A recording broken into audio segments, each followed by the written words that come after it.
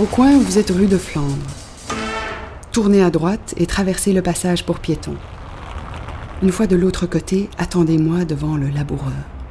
Café typique bruxellois qui se trouve juste en face, au coin. Mon nom, mon âge, les établissements réglementairement, mon vrai nom.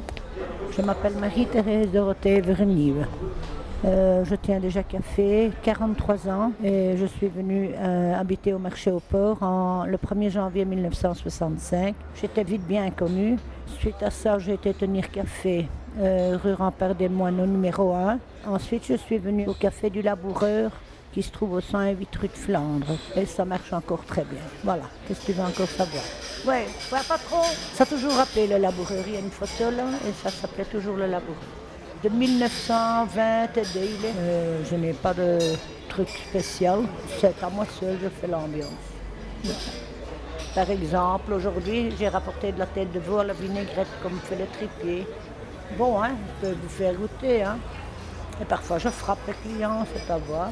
Ou j'enferme les garrotés avant de sortir. Tout ce que je dis est vrai. Hein.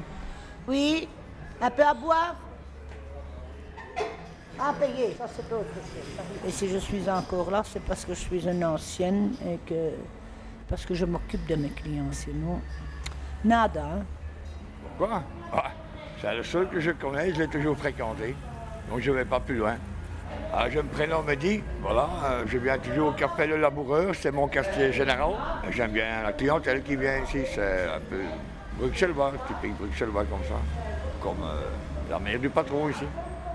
Voilà, on aime bien.